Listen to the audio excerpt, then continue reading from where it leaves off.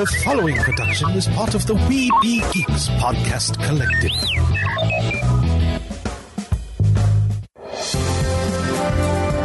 Sorcerer Radio.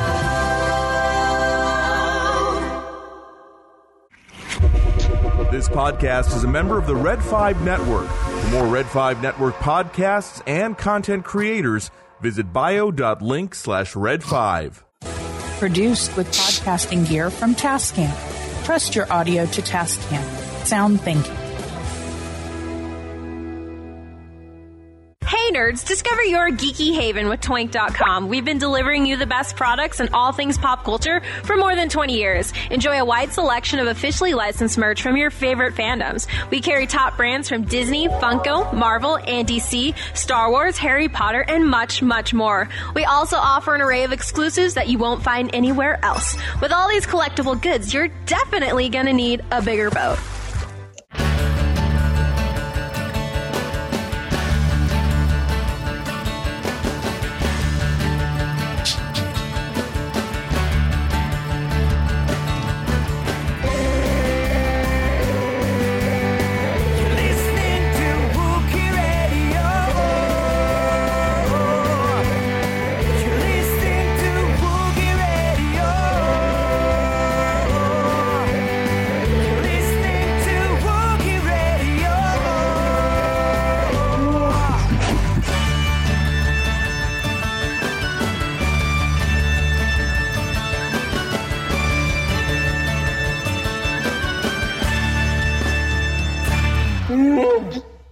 And welcome to another episode of Wookiee Radio. It's this week, The Smugglers 2. It's just Ken and Mike. How you doing, Ken? Not bad. This is going to be an interesting show for me because the topic we're talking about is something I've actually never experienced. But we have a lot of friends to help us talk about it. Yes. And I wanted to get that aspect of people who haven't experienced it, a full fandom discussion, so to speak. Yeah. And actually, since this is going to be company at the airlock. Want me to let them in? J7, let him in, please. J7. Oh, you go. Let him in. Well, while they're all coming in here, I think what I wanted to do for this week, because of this news superseded it. I think next week when Derek's back here, we need to do a full episode of talking Return of the Jedi. Because as of recording, tomorrow is the 40th anniversary of the release of Return of the Jedi. Yep, this weekend is the 40th. It should be an entire Jedi show for us. But this episode, yeah, this was totally different because this news jumped in and we crashed. Starcruiser? Starcruiser? Starcruiser. Starcruiser? Starcruiser. Starcruiser. Crashed. Starcruiser? Starcruiser. Polka Starcruiser. That's not a Starcruiser. That's a horse. no. That is so apropos now with the Starcruiser crashing. That's not a Starcruiser. That's the Halcyon.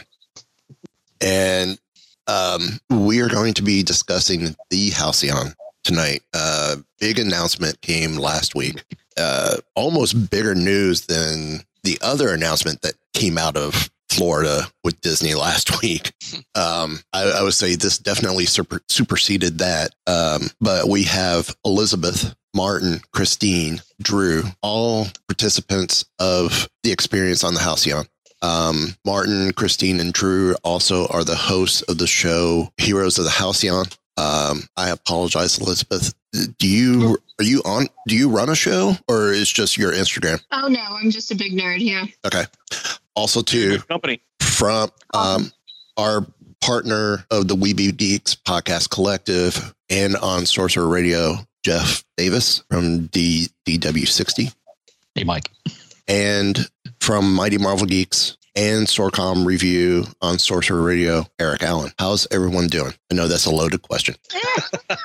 Hanging in there. It's been a rough week. Oh, rough week is understatement. I am unstable coaxium. Yeah, same. Well, This week has been the longest year on record since COVID. Stay on target, people. Stay on target. Big news. I guess it was kind of after I got the news, it almost turned into my little joke. How do you think a Starcruiser? You announce a final cruise. Final final sailing September 28th through 30th on the Halcyon. It's definitely mixed emotions all around. It can't say we all haven't seen the writing on the wall that this was most likely going to happen. For some, it's happening. It took a little longer than expected. Others sooner than expected. I don't know who would have expected it to happen before now. Like, that doesn't really make... I don't know. I will. I mean, okay, I know all the whatever people want to say about it. I'm talking about from the perspective of putting a certain amount of money into something and waiting a certain amount of time for it to be profitable. It doesn't seem like that unusual of a thing. So I don't know. I'm stunned by the fact that this has happened so soon. My shock was more of we didn't physically see outside. I don't know behind the scenes what they did, but we didn't see them do more to try to save it before they made the decision just to shut it down. They didn't adjust prices. They didn't do, you know what I mean?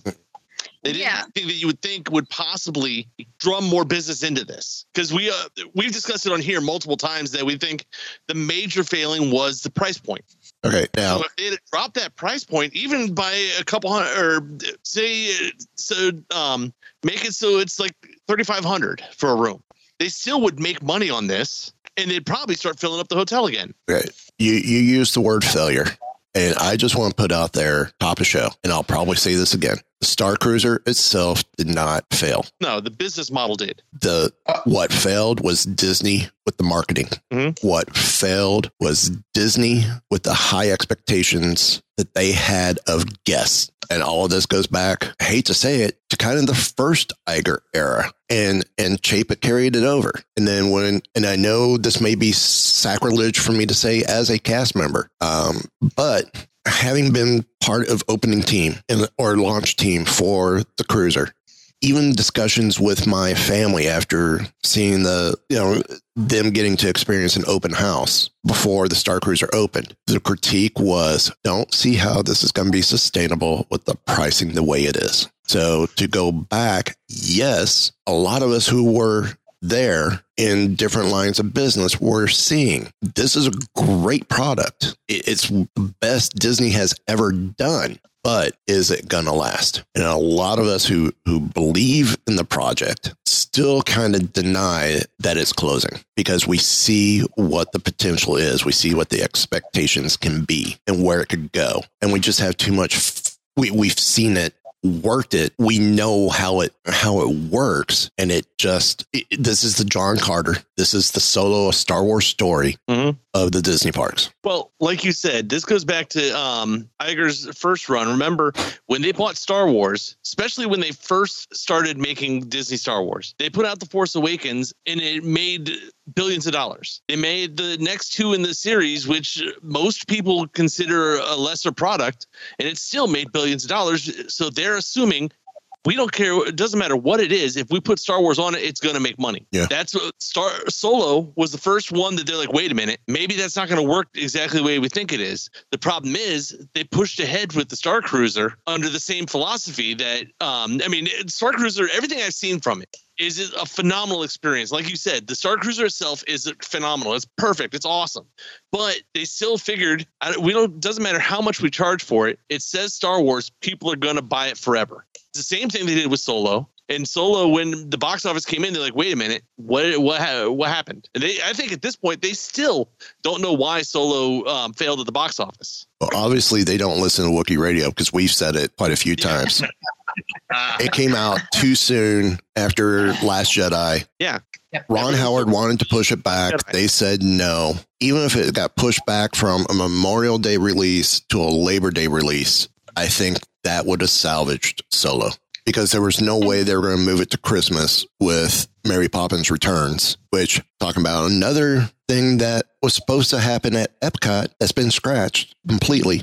Why? Because even though the character is popular, the movie bombed. And I don't think it's been doing great on Disney Plus either. So, well, if we're going to talk about the greater context of a time when something is released, I think it's definitely worth mentioning that all of this happening right at the end of the pandemic and during the pandemic was certainly not ideal. regardless. I mean, yes, it's a very expensive price point. Yeah, maybe it wouldn't have been sustainable regardless, but it also had to overcome the hurdle of opening during a pandemic when people are struggling financially, when there's a hell of a lot of inflation going on and all that stuff.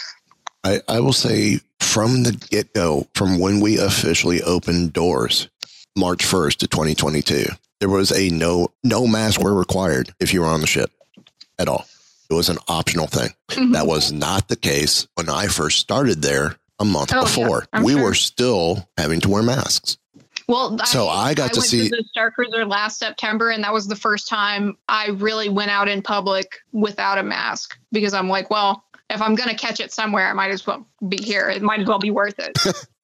Well, we can add something to that. Is there was a big concern for us because a large part of Starcruiser is the interactivity with your character, with the other characters. We weren't sure, were we going to have to wear masks at Starcruiser, and were the other performers going to have to wear masks, which would, again, health first. You got to keep the cast members safe. But if everyone's wearing masks, that really does cut down on the immersive aspect of this experience. So that, I do think, stopped a lot of people from jumping in right at the get-go. In the beginning, the actors were wearing masks and you were still able to interact with the masks. Well, masks or no mask. I'm also just talking about the, long-term financial consequences that the pandemic had on a lot of individuals, and where they're going to spend their money. The money they have to spend on something like that is maybe different than it would have been if this had happened at a different time. Yes, I agree. So that's important. I think it would be foolish not to mention it. Jeff, Eric, feel free. Whoever wants to go first. Eric, go ahead. Okay. My initial thought, brilliant concept, beautiful execution. I played the old Star Wars role-playing game a lot when I was in college. This is the old D6 version from West End Games. West End, yep. And the thought of essentially spending 48 hours, 44, I know, but I'm rounding up, spending a couple of days basically doing a live-action version of that. I mean, it would be heaven on earth. But like Mike, like you said, Disney failed it. And it does go back to the first Iger era, because Iger decided he was going to chase whales worse than Captain Ahab. And I think Disney, in following that philosophy, overestimated the number of people willing to pay that much for 2 days of role play. Yeah. Jeff? Well, I called it this past week on my show. I called it the Galactic Star Tragedy, because it is a tragedy what has happened to this fantastic venue. Disney had one heck of an idea, and they made that idea a reality for one of the largest fan bases on the planet. The Star Wars fan base is absolutely unbelievable. And the story from episode 1 to the very last one, and whatever, animated show you want to watch or anything, the stories are fantastic. And that's what Disney's target audience was. And then they didn't make it possible for the majority of that fan base to come and be a part of the Star Wars story. Where else could you possibly do that? Nowhere. But Disney made it possible. But they didn't make it possible for the average vacationing family that comes to Walt Disney World, which is their bread and butter when they come there. And so, yes, the initial first, reaction is, oh, we got to go. Oh, gosh, it's going to cost us $6,000. All right, well, we got to save. Maybe they'll come out with a discount. Maybe they'll do that. Disney didn't do any of that until it was too late. They said, DVC members, discount. Annual pass holders, discount. A couple of months after a year, we're closing it. And everybody's going, well, hold on a second. Wait, I was almost there. I almost got on board. And now that opportunity is gone. So now they've come to, a decision of closing it. And I'm sure we'll probably discuss this later, but what's next for it? Yeah. Is it just going to be a building, or is it just going to be a tax write-off and leveled? Now, I'm going to preface here again with this show. Yes, I'm a Disney cast member here at Walt Disney World. No, I know nothing about what's going on afterwards. I've heard nothing. Mike, can I ask you a quick question? As Sure can. Yeah. And a person who has, worked on the Starcruiser, did you find out from Disney or did you find out via Instagram like everybody else did? Neither. I found out from a good friend of Eric and I's who works for Marvel as a freelancer in a text message. Jeez. 30 minutes after. 30 minutes after. 30 minutes after. I hate that. I hate that for the cast members. And here, this is the exact text that I got. I should have just done search on the phone. There it is.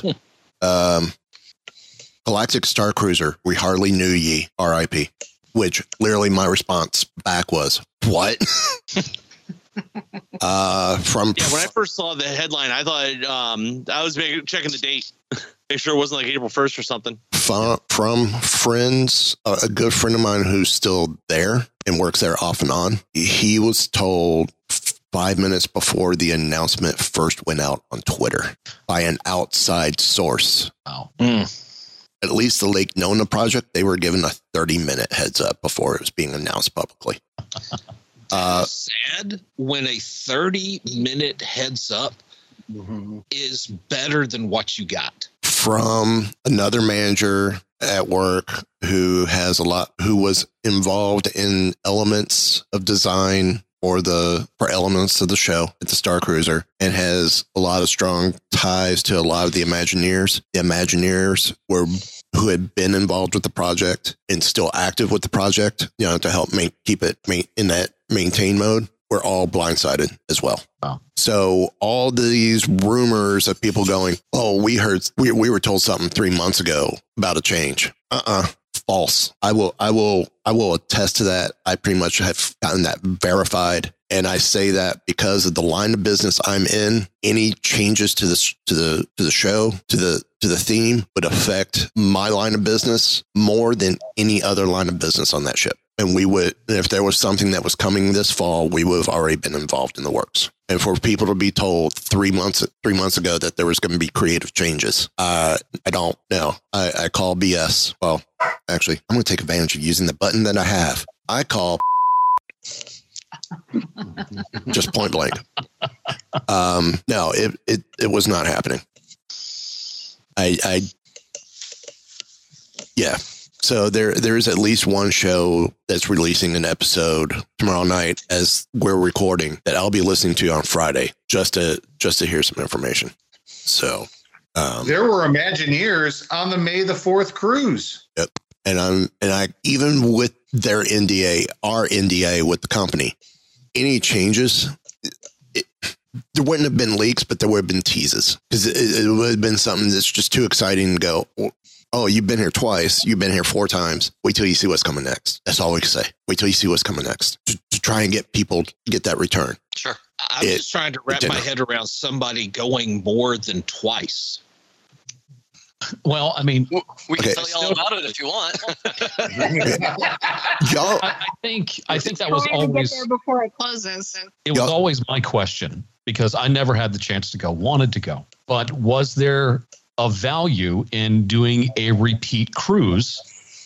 Because from the outside looking in, it just looked like the same old thing. Everybody would come off, with the same, type of story. But then at the same time, I hear from so many other people, the story could have ended in so many different ways. Yes. Depending on how much you were involved on the Halcyon, which brought together the ending of the entire cruise, pretty much. And so, but how many times could you really do it? How many times could Disney resell that, but not add new elements at the same time? At least 4.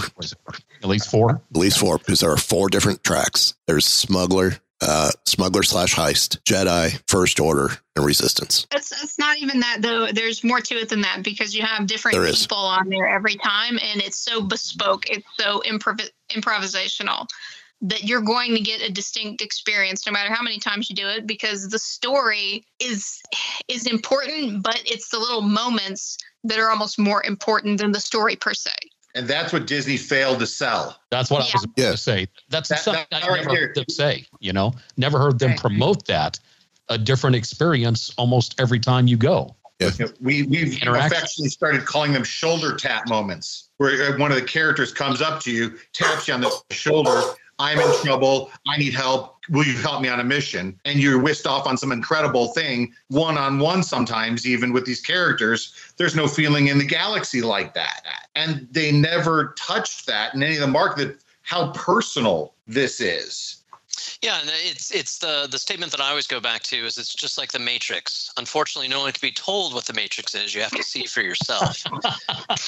And really, 100%.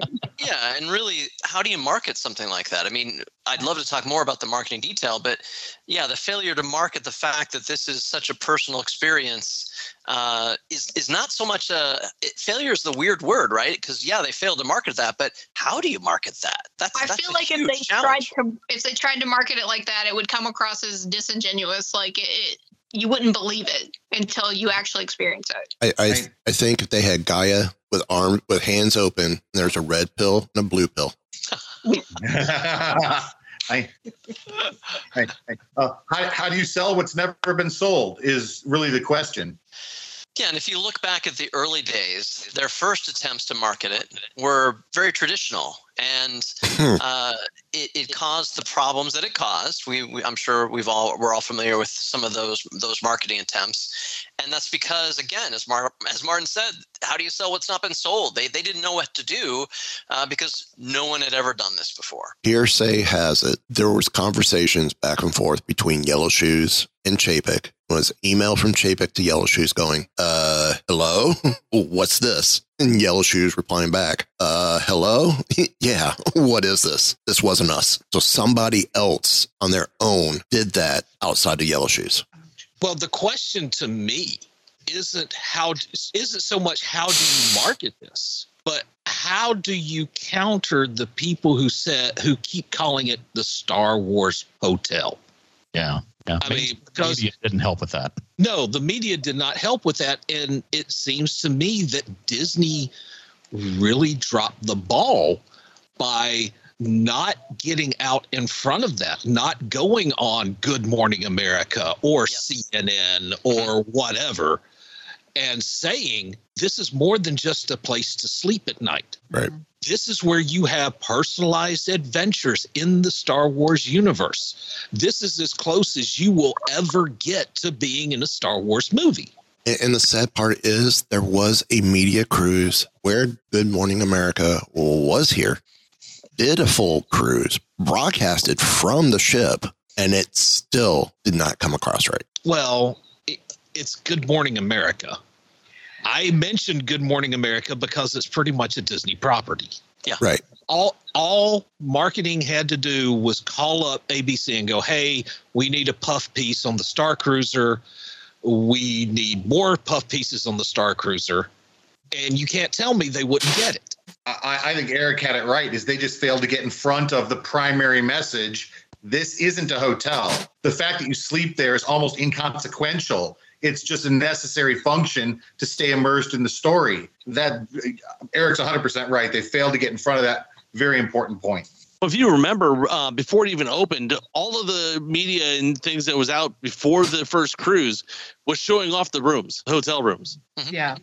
They kept all of the showpieces of the Starcruiser under wraps until they actually launched the first cruise or the preview cruises. Yep. And even then, the people that did the preview cruises didn't really talk about the show as much as, look at these rooms, this is awesome. So it still looked like just a hotel with a sideshow. Well, my question is, how many of these people that went on the preview cruises knew? They knew that this was an adventure. They knew this was a story, and that it was more than just about your cabin. A lot of them didn't know until they got there. See, that's what I'm talking about. I mean, if they don't know, like say, hey, at 3 a.m., you can go out in the hallway and you can get accosted by the captain and whisked off to your own personal adventure, they're not going to do it. They're going to say, okay, well, it's 9 p.m., 10 p.m., it's bedtime. I'm going to get in my room. I'm going to, do a video tour around it, so on and so forth. They didn't know to market it as something other than a hotel either. Yeah. And whose fault is that? Well, and part of the problem too is that the initial media cruise was only 4 hours. That's true. Yeah. It wasn't the full 48-hour experience. So if you take 48 hours and squeeze them into 4, you're definitely not getting the full experience, because part of it is your relationship that you're building with the cast and crew as the story goes on. You can't really get that across in such a short period of time. Actually, I can say it was the week beginning February 20th, 2022 is when the media cruise occurred. That was the full 2-night experience, 3 day from check-in to check-out with full show, with everything. Also, you got to think, with that media cruise, probably a majority of them are mainstream media. They're not Star Wars fans. Like, we are huge Star Wars fans. We're going to look in every nook and cranny and see every detail we can find. These guys are there just to see what's going on in general. They're not. Many of them are not Star Wars fanboys and fangirls. If I remember correctly, that cruise was national media. A lot of Star Wars and Disney influencers that were invited by Lucasfilm. Yeah, because I know a show that was there, and their invite came from Lucasfilm. I mean, it was a little bit of everything. Yeah. Influencer, and the only thing not there were travel agents. But we still got to think, even influencers, the mainstream media is going to way bury them when it comes to eyeballs on the story. Right. That's the problem. The main eyeballs on the story were looking at the mainstream media, and they were totally confused on what was going on. Well, and I think the thing that hurt by bringing all the different influencers on is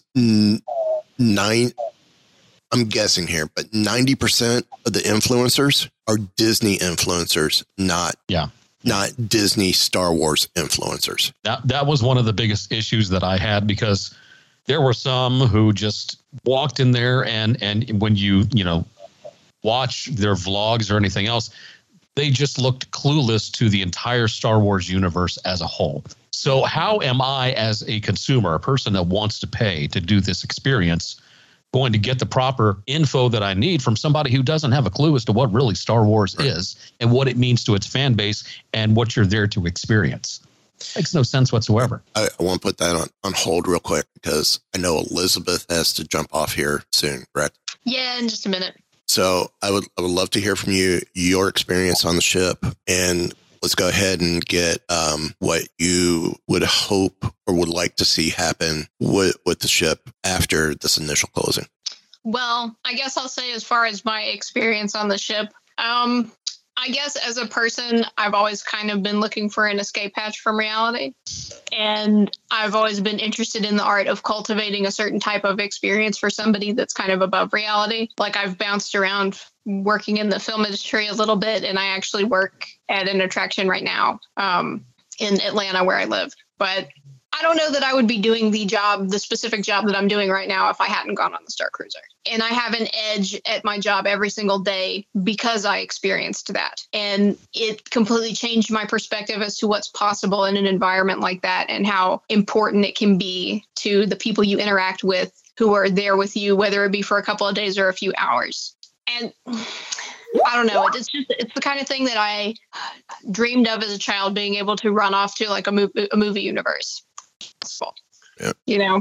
I don't want to, delve into too much detail right now before I run off, but that's the summary, I guess. I hope that makes sense. Yep. And I don't know, it would break my heart for them to not use it for anything. I would like to see them repurpose it in some fashion. I mean, I know lots of people are saying, well, if it just becomes a Star Wars hotel, that would be really sad. And while I agree with that, I would also rather see it become that than have it be empty and be nothing. So okay. I don't know. I guess they shot for the moon and made it, but we're not ready. It's like we're not ready for it yet, I guess. People aren't ready for it yet. No, I don't think it's people aren't ready for it yet. Well, maybe that's just how I'm trying to explain it to myself. Disney doesn't know how to make it ready for people yet. That's the issue. So I know you got to go. Where can people find you online, and also find the plans for that awesome Lego mini Halcyon that you built because I got to get those plans myself because I'm going to make one. I am making it. Okay, great. So I'm on Instagram mostly. It's a funny respelling of my name, ELIHZBAH.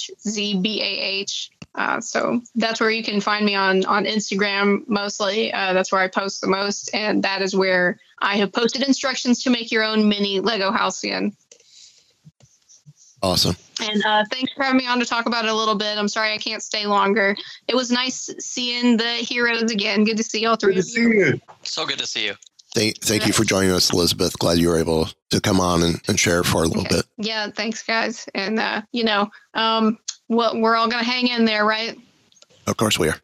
Okay. All right. Peace out. So, getting back to you, Jeff. Sorry I derailed. I was just looking at time and wanted to make sure Elizabeth got... that's fine. No problem at all.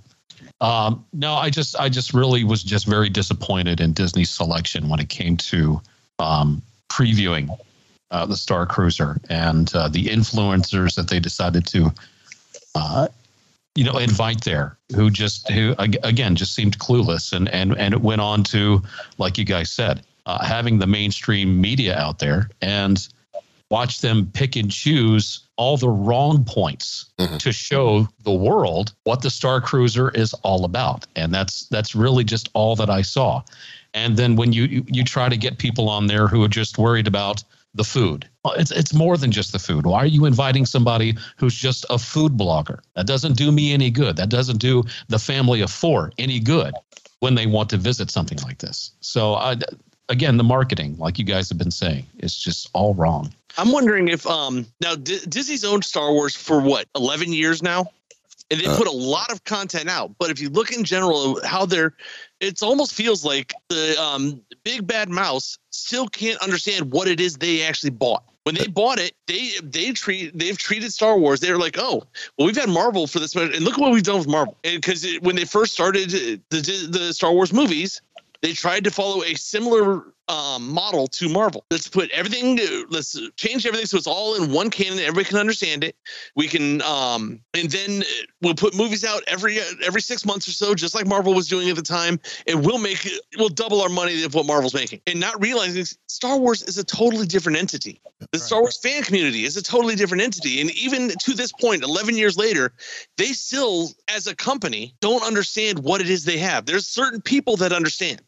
But Disney as a corporation, Star Wars has never been a corporation entity. Well, Dan said it best on our 300th episode, Dan Madsen. Star Wars is an event, not what it's turned into. I mean, every film with the original trilogy, the 2-year build up to that year 3 of the release was an event. Mm-hmm. We didn't get that with the sequel trilogy. It's every other year. No. And then you're throwing, which to me were the better films, the Star Wars stories in between the saga stories. And I will admit, I looked forward more to seeing Rogue One and Solo than I did seeing the sequel trilogy. You know what amazes me is how well the Star Wars universe stood on its own 2 feet years upon years after Return of the Jedi. And then once again stood on its own 2 feet for years without Disney after Revenge of the Sith. So why is it that Disney can't figure that out and sell it? Okay, I would just kind of like to tag on to something Jeff said earlier about not having the right influencers on board for this influencer cruise. I think Disney still underestimates the amount of Disney fans that refuse to accept Star Wars and Marvel as, quote, Disney. We have still, I see it pretty much at least once a week, where something gets posted in a Disney internet group about Star Wars or Marvel, and you'll inevitably see somebody, I don't think that's considered Disney. I don't like that. I don't think Star Wars should be in the parks. I don't think Marvel should be in the parks because it's not Disney. And yeah, if you invite people who just have that narrow definition of Disney, yep, you're not going to get what you thought you were going to get. Oh, on Facebook, I'm a part of a couple different Disney podcast groups. and they'll do, post your shows, your latest episodes. Cool. Post up Mighty Marvel Geeks, post up Wookiee Radio. Those aren't Disney shows. Hello, they're on Disney Plus. If you look at the Disney umbrella, Marvel and Lucasfilm are there. So yeah, they're Disney shows. I'm just focused on Star Wars. I'm just focused on Marvel. It's no different than if I had a show that was just focused on Pixar or just focused on Muppets. Those two are Disney shows, Disney related podcasts. If I did a show that was just focused on National Geographic, that's still a Disney focused show. Sorry, it's not the parks. At this point, if you did an Alien Predator show, you would have a Disney show. Yes. Now that's who I want to see on the Starcruiser. Yeah. All those MASH podcasts. Yes, Princess Klinger is a part of the Disney family. Well, I think going back a little bit to what Jeff was saying towards the end of there, how the Disney corporate trying to figure out and can't figure out that Star Wars can run on its own until, like I said, 11 years ago when Disney bought it. And most people, I don't think it ever dawned on them that Lucasfilm was still an independent film company. They were indie film. They were not part of the Hollywood machine, technically. Lucas hated he purposely left the Hollywood machine to make Star Wars. Hence how Tucker, A Man in His Dream, came about, because that was his anti-union movie. Yeah, he wanted to be able to make whatever movie he wanted. Yep. And that's what built Star Wars until he was ready to retire. The problem is Disney will never let it do that, and because they're a corporation, they can't let it stand on its own and figure its way out. I think they could, because they have with Marvel. The problem, I think, is they paid more for Lucasfilm in the Lucasfilm library than they did for Marvel. Yes. And they were trying to get more return from the purchase faster, thinking that they could do that with Star Wars because of the merchandise machine that it is. Merchandising. So, I don't think we could go into detail more of how things failed, slipped through the cracks, or whatever. But I will say, there's a chance for any final comments about the closing itself and where the failure may have been. People just didn't know about it. The number of people we meet on a weekly basis that have no Star Wars fans, we're talking level 9 or 10 Star Wars scale fans that have no knowledge that this thing even exists. We're in the Disney parks themselves talking to people about this, and they have never heard of it. It's stunning to me how many Star Wars fans this isn't even on their radar.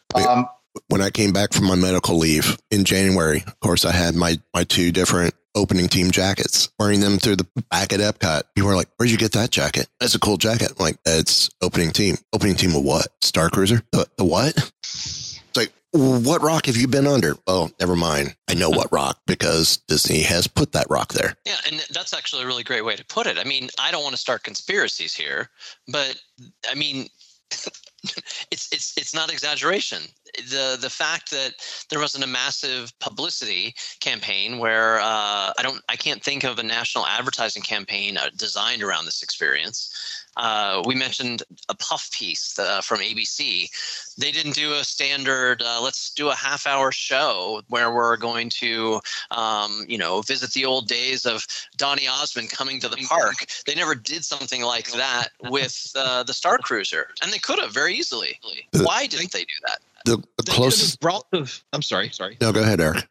They could have done exactly that, Drew. They could have brought in like Oscar Isaac, Mark Hamill, anybody from any of the Star Wars. You could have brought in Ahmad Best and put the Jar Jar Binks mask on him, have him walking around doing a half-hour show, and I think they would have done better than what they did. The closest they got with that, because I know they had Ashley Eckstein. They did have Oscar Isaacs, because I was there the day he filmed his segment and watched him step off the elevator into the atrium for the first time and was almost in tears because of how well done it was. And I think the comment that was floating around that he said was, this is so much better than what we had on set. Well, and these are when they did pieces for Disney Parks blog. Yeah.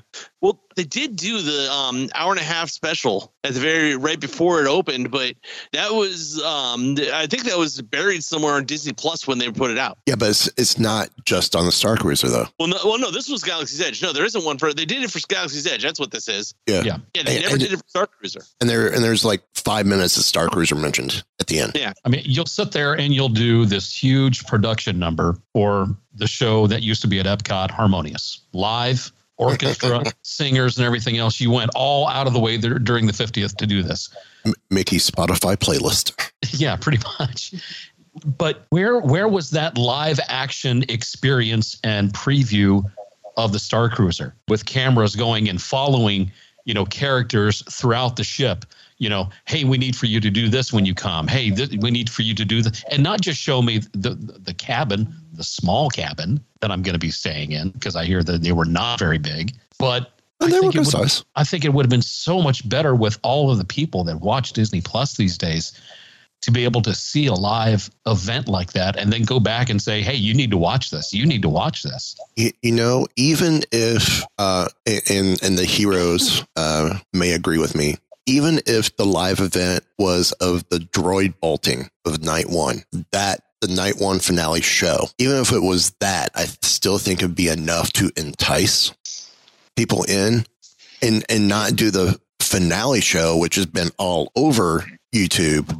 That definitely would have, I think, given away a lot. But I think the night one finale with the droid bolting is still heavy enough or exciting enough, emotional enough to really be a great, here's Disney doing a live stream from the ship. I would have loved to have seen more than just Josh D'Amaro on stage showing off a fancy lightsaber, because that's really all that I saw all the time of this really cool lightsaber that nobody really gets to ever touch or get close to. But that's what you pushed a whole lot. Okay, Mike. Nobody that does not work there. No. I will bring up this question. If they knew at the time of South by Southwest, which was late March when that happened, a month and a half ago? Yep. If they knew they were closing the Starcruiser then what was the whole purpose of Josh not only igniting the lightsaber, but finally retracting the lightsaber? Mm-hmm. And they also had quite a few panels at Celebration. We heard about a lot of people who went to Celebration talking about some of the coverage that it received there. Yeah, I think this was a decision that once they put it on the table, they pulled it off that table and said go for it very, very quickly. Mm-hmm. They tabled the option, and then everybody on the board said go. Yes, I think part of it is, and it is straight up.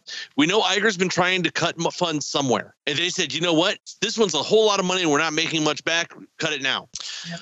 Yeah, and to your point, Josh D'Amaro was asked at a recent J.P. Morgan conference. He was asked about the announcement, and one of the things he mentioned was to expect a $100 to $150 million accelerated depreciation hitting in Q3 and Q4. So they're going to take this as basically a tax write-off in Q3 and Q4. And don't get me started on what that means, what's going to happen to the hotel after that. But I believe nothing's going to happen. What I saw today was a $300 million write-off. Yep. That's right.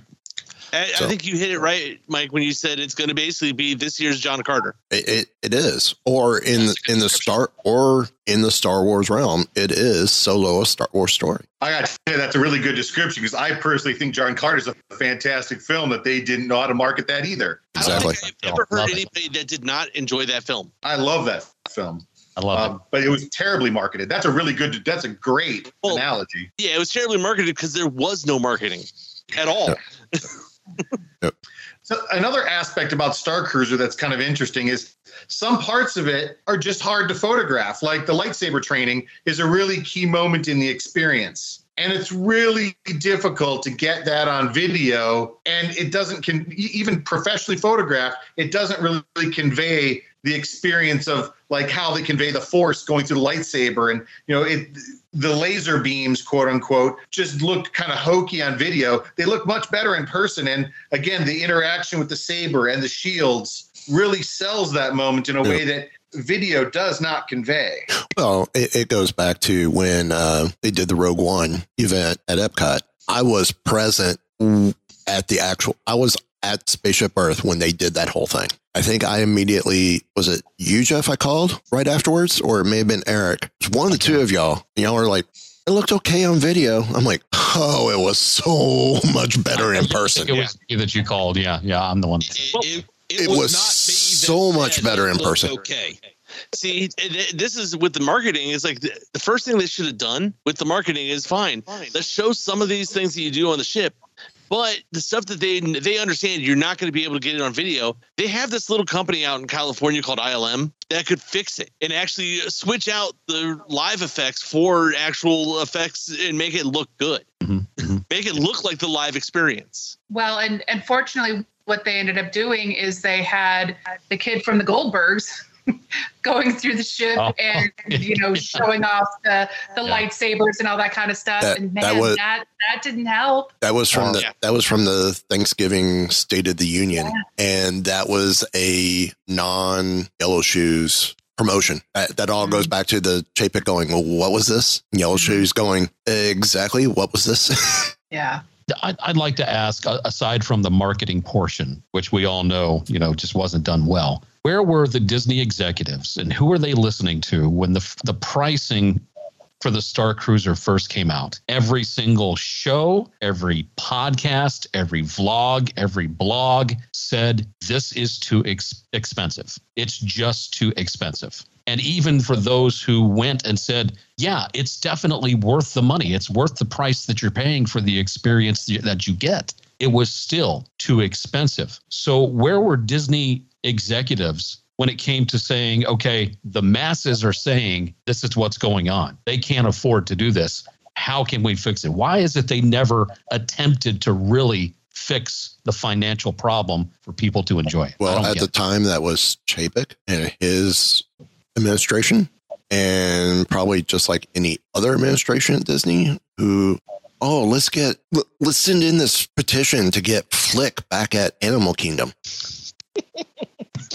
I got 500 signatures. Disney doesn't care. They don't care. They don't care. But that's the point, because Disney knows, they have known in the past, that anytime they announce a price increase or introduce something new, there's going to be a lot of people belly aching about, oh, it's too much. Oh, it's too expensive. Oh, Disney is pricing out the average American family. Real people can't afford to go to Disney anymore.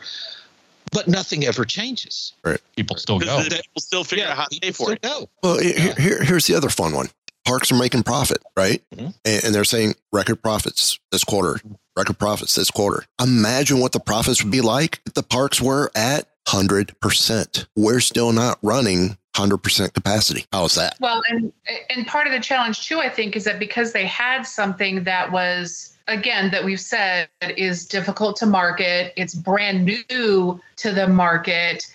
How much more difficult would it have been for them to say, and again, not knowing exactly what it costs on a daily basis or for each voyage, but in lieu of coming out at what we're all assuming is the high end of their profitability, would it have been better to be closer to maybe not making that big profit right out of the gate and allowing the word of mouth to say, okay, hurry up and come before our first price increase to this dollar amount. Hurry up before the next price increase to that dollar amount. Disney updates their prices to get into the park often enough to where even looking back a year or 2 years from now, if you really thought about it, you would be flabbergasted at how much you actually pay to go to the park, because you're not thinking about it, because you're already a fan and you're already invested.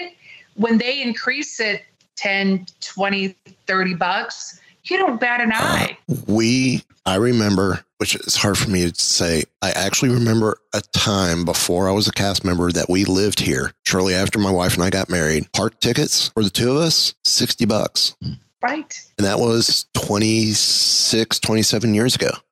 And again, nobody would have expected to be an inexpensive trip. I mean, nobody would have, showing everything that they showed, nobody would have gone, well, that's like a $250 vacation. I mean, if they had come out of the gate even at $3,000 or $4,000, I think people would have been like, all right, well, that, it's expensive, but I really love Star Wars. Let's give it a whirl.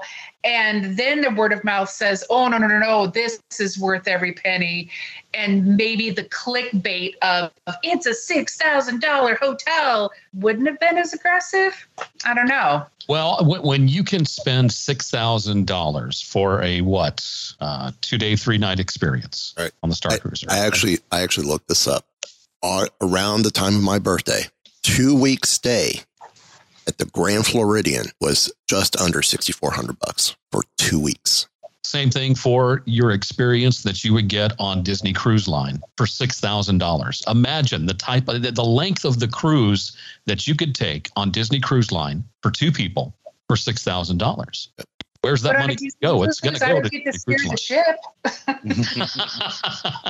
I mean, that's kind of the difference is that, I get it. I mean, we're not blind to the fact that it's $6,000 and it's not something that a lot of people can just pull out of their back pocket. But, with our podcast, we've talked to so many people that the first words out of their mouth are, we were so excited to go on this once in a lifetime experience. And the next words are, we can't wait to go again. So it's, the money piece of it is a concern, but it's not so much of a concern once you've gone through it that you're not willing to scrimp and save to go again.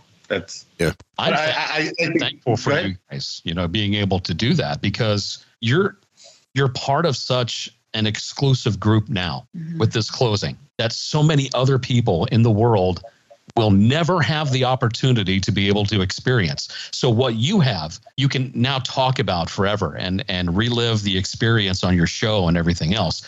But I'm hoping that Disney listens to people like you. Why? Because Disney can do this better and more affordable. Yeah. Right. I don't want to call the Halcyon a test run. I don't want to call it that. But that's what it's turned into. Yeah. Test run. Yeah, that's a good point. Gave them a chance to build technology that they had never even dreamed of being able to build before. Yeah. And now, how is that going to be integrated into the parks and into everything else they're doing? That's my hope. Yeah. I wish so much is, and I love Galaxy's Edge, don't get me wrong, but so much of the interactive element that you saw on the Starcruiser, man, I wish that was in Galaxy's Edge. Oh, we would love that. It was supposed to have been. Oh, it would have been so great. And it still can be. It can be. Yeah, you're right. Yeah. A lot of the finale show was was reworked from Galaxy's Edge into the Starcruiser. So, like I said, and we've said on here, I've never been to the Starcruiser. How, physical relation to where Galaxy's Edge is, it's basically right next door to Galaxy's Edge anyway, correct? Yes. So what's the chances going forward that they could, one is maybe use the Starcruiser in multiple different fashions and make it a part of the Galaxy's Edge experience? So like the bars and dining rooms in there could be accessible to regular park patrons and actually turn it into, we don't want to see it turn into just a regular resort, but make it a part of the story of Galaxy's Edge that this is maybe a crashed Starcruiser or something, so that you could book rooms on the Starcruiser like it was a resort, or use other parts of it and some of the experiences in there. Maybe obviously you have to dial back the shows, but make it a part of Galaxy's Edge. This is where I was going to head next. Where do we want to? What would we like to see next with the Starcruiser? Well, I think an elephant in the room is, can we see something? If they're going to write this off in Q3 and Q4, Warner Brothers can't show Batgirl because it was a tax write-off. It'll never see the light of day. I don't know what the rules are. I'm not an attorney. I'm not a tax guy, but they're depreciating this entire experience. So let's put that out there. But if we are still able to see something, what would we want to see? Exactly. Okay. So again, I agree with Drew that it's probably not, but we've actually talked, something that Ken just mentioned, we've talked on our show fairly extensively, is it could really be worked into a paid add-on to Galaxy's Edge. So they've got the transport that goes from Galaxy's Edge to the Starcruiser, and you make it a day show instead of a 2-day thing. You charge a couple $100, and again, they don't get to sleep there, but they could eat in the Crown of Corellia dining room. They could go to the Sublight Lounge. They could meet some characters up there. Again, they couldn't do the full missions, of course, but they could pare it down into some shorter version. I think that would actually be kind of cool. I do agree with Drew that it probably isn't going to happen. I just want to go on the bridge and press a couple buttons. That's really all I'm asking for. I'm not asking for anything more than just pull the lever to go into hyperspace. That's Jeff, you want to do that so bad. You want to do that so bad. And that's the part that actually, the first thing I thought of is that bridge training that you get, that they're just going to throw that away. Yeah. That just confounds me, that the technology and the infrastructure and the design and everything that went into that, and they're not going to repurpose that in some fashion because it's brilliant. And again, I think, how much would people pay to do an add-on to Galaxy's Edge for that? That's another how much is too much question. It sounds like you're talking. I'm sorry. No, go ahead. It sounds like what you're talking about would be kind of like a extended version of Not So Scary Halloween Party or Very Merry Christmas Party. Yeah. So it's a separate ticketed event to spend a day, or even this. I think Mike and I discussed this at one point. Dinner cruises. Well, again, yes, I'm a cast member. Yes, I still have friends and connections over at the cruiser. None of us know anything about what's coming next. This is not a speculation comment from me. This is just a wish for me. And as Eric was saying, you got to do something like a Hoop-de-Doo review. Oh, that's what I was going to say. Yeah. You got do 2 cruises. You do a lunch cruise or a lunch show and a dinner show. It's a 4-hour excursion. You go to the ship. You have you could go sublight. You could check out the bridge, check out the training pod, check out engineering, file into the room for your dinner show. I want to afterwards. Play some okay. Afterwards, after the show, still maybe have another hour or so where you could do some shopping from the ship, and then sublight lounge before you leave back to the park, and then you do it again for a dinner show, and you do it something similar to Hoop-de-Doo review. I think that's how you can still lightsaber training or bridge training as an add-on to that. Yeah, depending on the time constraints. Yeah, you could. And that would put 2 sets of people there every day buying merch. Because let me tell you, people would buy the Halcyon merch if they were there. That's a great idea, Mike. And actually, when you pick your cruise, because this is the option we had with our cast previews for Galaxy's Edge, we were able to choose either Oga's Cantina or Savi's Workshop, one or the other. Cool. So when you build your reservation for your dinner show on the Halcyon, you choose bridge training or lightsaber training. So you get a show and a training. You want to do the other training? That's an additional cost. If you end up doing both trainings, you pay for that second training. But isn't the question, though, the amount of the workforce and everything else that goes into a concept like that? Does it equal to the amount of money that Disney needs to keep it up and running?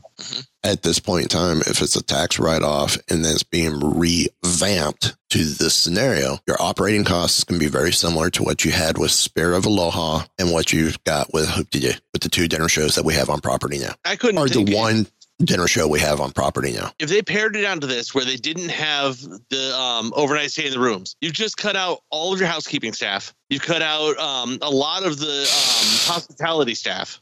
And you've basically cut probably your operating costs by a third, at least, if not a half, just by getting rid of staying on the Halcyon. So that no matter how much they charge to go in, you've already cut the operating costs at least in half, if not more. Tech-wise, I think you would reduce your technicians down by about maybe a third. Yeah. Well, like I said, I don't know the staff of the Halcyon, but I guarantee right now, because of the way the size is and just the way hotels in general work, your hospitality and housekeeping staff is probably at least half the workforce that's there, if not more. because you got to think the actors that are there, there's only maybe 100, and that may be a little high. I don't know. I've not seen the shows. Techs, how many techs in general? You're probably less than 50 techs for the building. Yeah, a lot less than 50.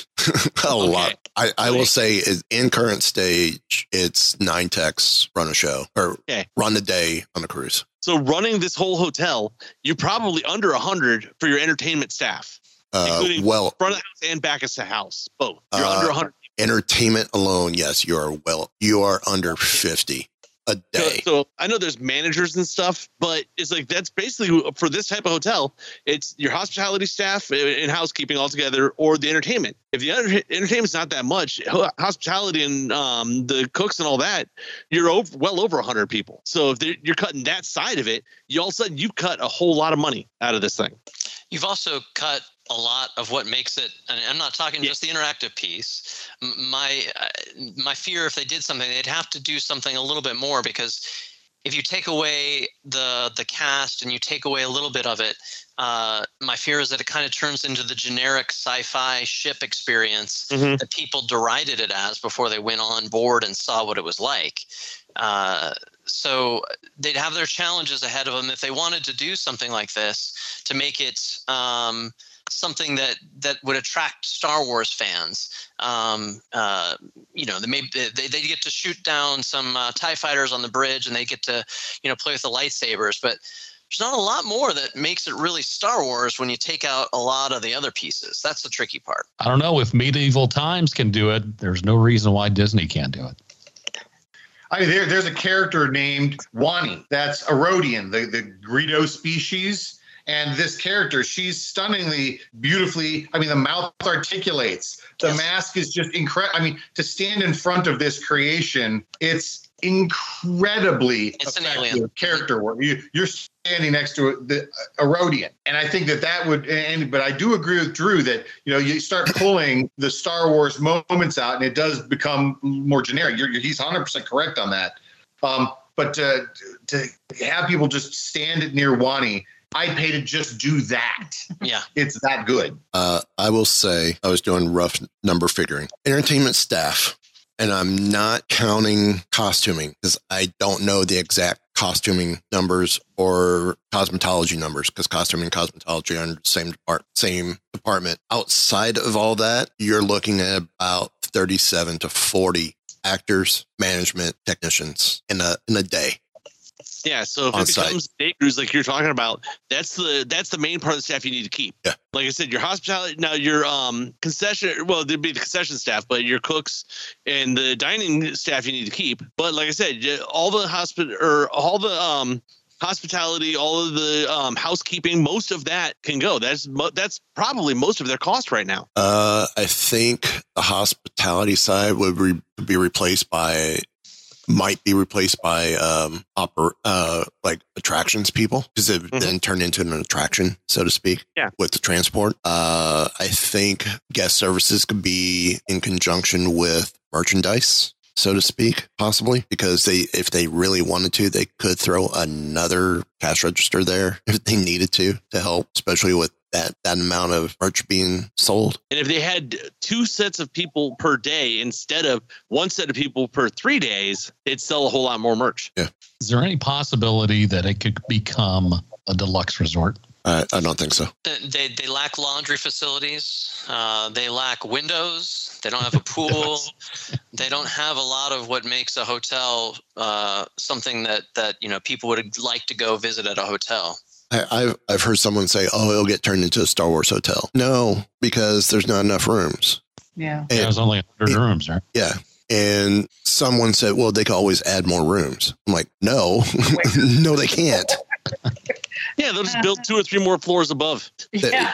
Unless you go up, there's no way of adding more rooms at the property you're at and still feel like you are within the confines of a Starcruiser based on the way it feels right now. You in order to keep it a ship without creating a brand new ship that the hotel is becoming, you cannot add more room. There's no way of adding more rooms. There's just absolutely no way. I would say that was probably another design flaw. And I say that as in you should have planned for a larger contingent at a whack. Yeah. There doesn't appear to have been a plan B. That's one of the things that's just amazing about this, is that Disney really went all in on this. And in the back of our head, Martin and Christina and I have talked about this on the show, and we talked about this in our breakfast meetings when we were planning our trips. They must have a plan B. They must have some way of pivoting if something goes wrong. But all signs point to them just going 100% in on this. Well, that also brings up the point I did at the very beginning of the show here, where I'm shocked that we've not seen Disney try to do something to change this situation. Yeah. From the outside looking in, like I said, we don't know internally what they're doing, and Mike doesn't even know what they're doing. I don't think they knew what they were doing internally. But externally, I have not seen anything that looked like they were trying to save this. Closest thing was, we've listened to the fans, and we're going to cut it to 2 cruises a week and cover the weekend. And even then, they were advertising Thursday through Sunday. Well, that's impossible. It would have to be the 2 cruises: Thursday, Friday, Saturday, Sunday, Monday. It's the only way you could do the 2 cruises. See, that makes me wonder how all in they were on making this work to begin with. I mean, I know I'm beginning to go into tinfoil hat territory, but it's almost like they were looking for an out. They were looking for an excuse to shut this down.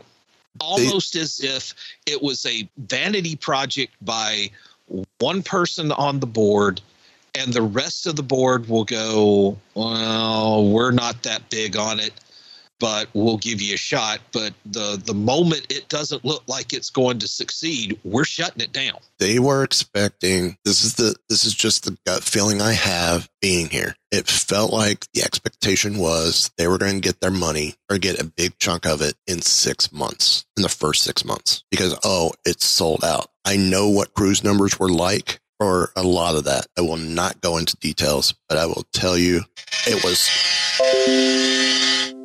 Sorry. That was the NDA train telling you to get off the track. No.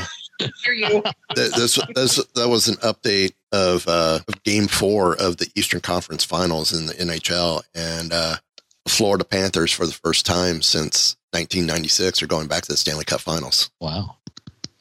So hockey, that's one with the soccer ball? No. Hey, at least it does have nets at either end. Yes. It's rugby, but on ice. Or lacrosse on ice. It's a fist fight with sticks. Yeah, that's smart. That's basketball. Basketball doesn't use the sticks. Have you watched the NBA recently? But when Eric said, for Disney to look for an out to close this thing down and get rid of it, ultimately, I think you're really on track with that. And I think that's why the building itself is going, after, September is over with, the building is going to sit there like the legendary year buildings did for so long. And nothing is going to happen with it until Disney is ready to level the whole thing. Yep. They already know how to do the technology over again. They already know how to do so many different things. Why do we really need to save it? And I foresee another building going that way, not at the Starcruiser, but somewhere else. And I'll mention it after show. Speaking of which, final thoughts. I have to say real quick that if anybody has a chance, anybody listening, we understand this is a very expensive experience. We understand that sacrifices have to be made by a lot of people in order to do it. But I can't in good conscience tell anybody out there, go into debt and, make your life worse for to go. But if you have a chance and you're able to get on the cruiser, it is something that you likely will not regret, and you won't be able to do something like this for who knows how long. So if you're able to go, you just got to figure out a way to do it. We have gone into debt to go there. Don't regret a bit. People always say, they wish that these companies took bigger chances and whatnot, that it's all the safe projects. This project should never have been. The fact that it exists at all is a miracle. This should never have been greenlit. It's such an incredible, insane swing for the fences that, Drew, Christine, and I, we've said repeatedly, the fact that we got to go on something like this in our lifetimes is unbelievable. And they absolutely succeeded in the show aspect. The marketing failed, but the show itself and the Imagineering and the Lucasfilm Story Group and the cast and the crew absolutely hit a grand slam. And this is one of those attractions that's just going to live on. Like Jeff said, the people that have been on it are never going to stop talking about it, ever. Yeah, from a numbers perspective, Disney can say that it wasn't successful. But for the people that have been able to go and for the people that have been touched by Galactic Starcruiser, it was a huge success. This is the most non-toxic Star Wars fandom that there is and might ever be. We are very tightly knit with hundreds and hundreds of people that, as soon as you mention Starcruiser or as soon as you mention, Wraith or Gaia or the Sublight Lounge, you are immediate friends.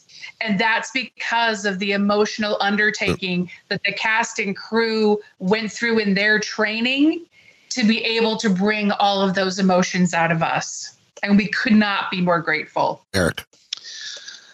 I think, I can't remember who said it, but saying that Galactic Starcruiser was a test bed in many respects.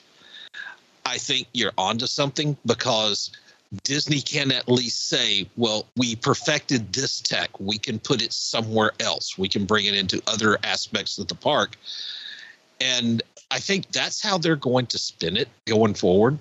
And also, and this is something that I didn't think of until just now, there is a huge community of Star Wars room builders that will do up their garage or their man cave or their movie room or whatever to look like Star Wars. And thanks to the Halcyon, they have so much inspiration to pull from. And I am part of one group on Facebook, and I see a lot of Halcyon-inspired projects. So I don't think that it's ever going to be forgotten.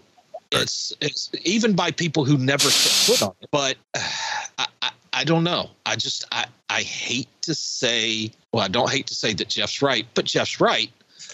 It's going to be abandoned. It's going to be like one of those places like Adam the Woo decides he's going to sneak in and risk getting arrested for a few likes on TikTok. And it's going to stay a derelict until it gets bulldozed. Jeff. At no time did I ever want the Starcruiser to fail. At no time did I ever say that Disney was wrong for doing this. Disney was, again, they had just this wonderful idea. When they made that announcement at the D23 Expo, like every other one of you, I was so excited for this. I mean, my blood was just pumping. And then in 2021, when they came out with the pricing for this, they sucked all of that excitement out of me completely, because then I realized I was not going to be able to experience this. And I really wish that Disney would listen more to their fan base. Sure, we're not always right, but a lot of the time we really are. We're wrong on occasion. It happens every now and then. But most of the time we're right. And it's because we want Disney to be better. Sorry, Jeff, you're wrong. Oh, wait, sorry. And I think that on this idea and what Disney did, they were right. They were absolutely right 100%. The idea is great. And I would love to see it in a different way that everyone can enjoy. Ken. I think everybody's covered it, everything that we had on there. I mean, Jeff, I think you said it best there. That I want an experience like this that everybody can enjoy. That would be phenomenal.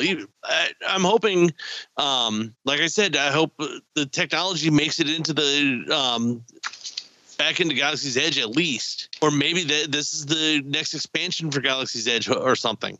Like you said with the alien costumes and stuff. Imagine now some of those characters. Maybe it's not that character, but maybe now we can see Rhodians walking around at Galaxy's Edge that are actually able to talk to you and things. That's what we need. You can take that the final battle, which I've seen videos of, just like everybody else has, and you could actually do that at Galaxy's Edge. Do it on one of the rooftops.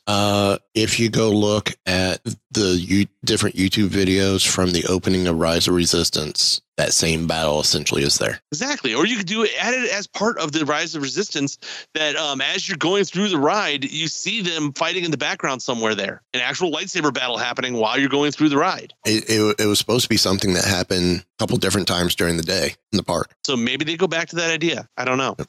But I don't know. Where they're going to go forward, I have no idea at all. For me, I am honored to be a part of opening team, to be a part of Disney history with this, with Star Wars history with this, with entertainment history with this. It's one project, 3 different history making moments. And I get to be a part of a very small group to say I was part of the launch team, opening team. Even with as little as my time was there, I was there for opening day. I saw the first guest walk onto the ship. I was there during some of the construction stuff. It still wasn't all complete when I went February 22. I believe in the project. I believe in the show. The cast members are great. The actors are great. The show itself is great.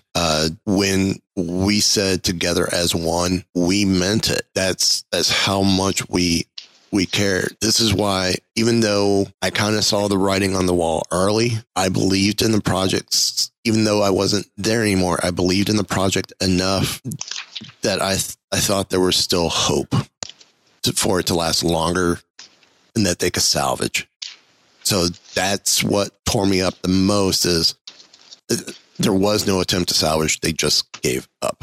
And it's Disney giving up on the ship and not the ship failing. So, and on that note... Gentlemen, sounds like there's only one thing left to be said. Give the evacuation code signal. All right, cut the chatter. Jet, I can hold it. Pull out! No, I'm all right. I have placed information vital to the survival of the rebellion into the memory systems of this R2 unit. I've lost R2.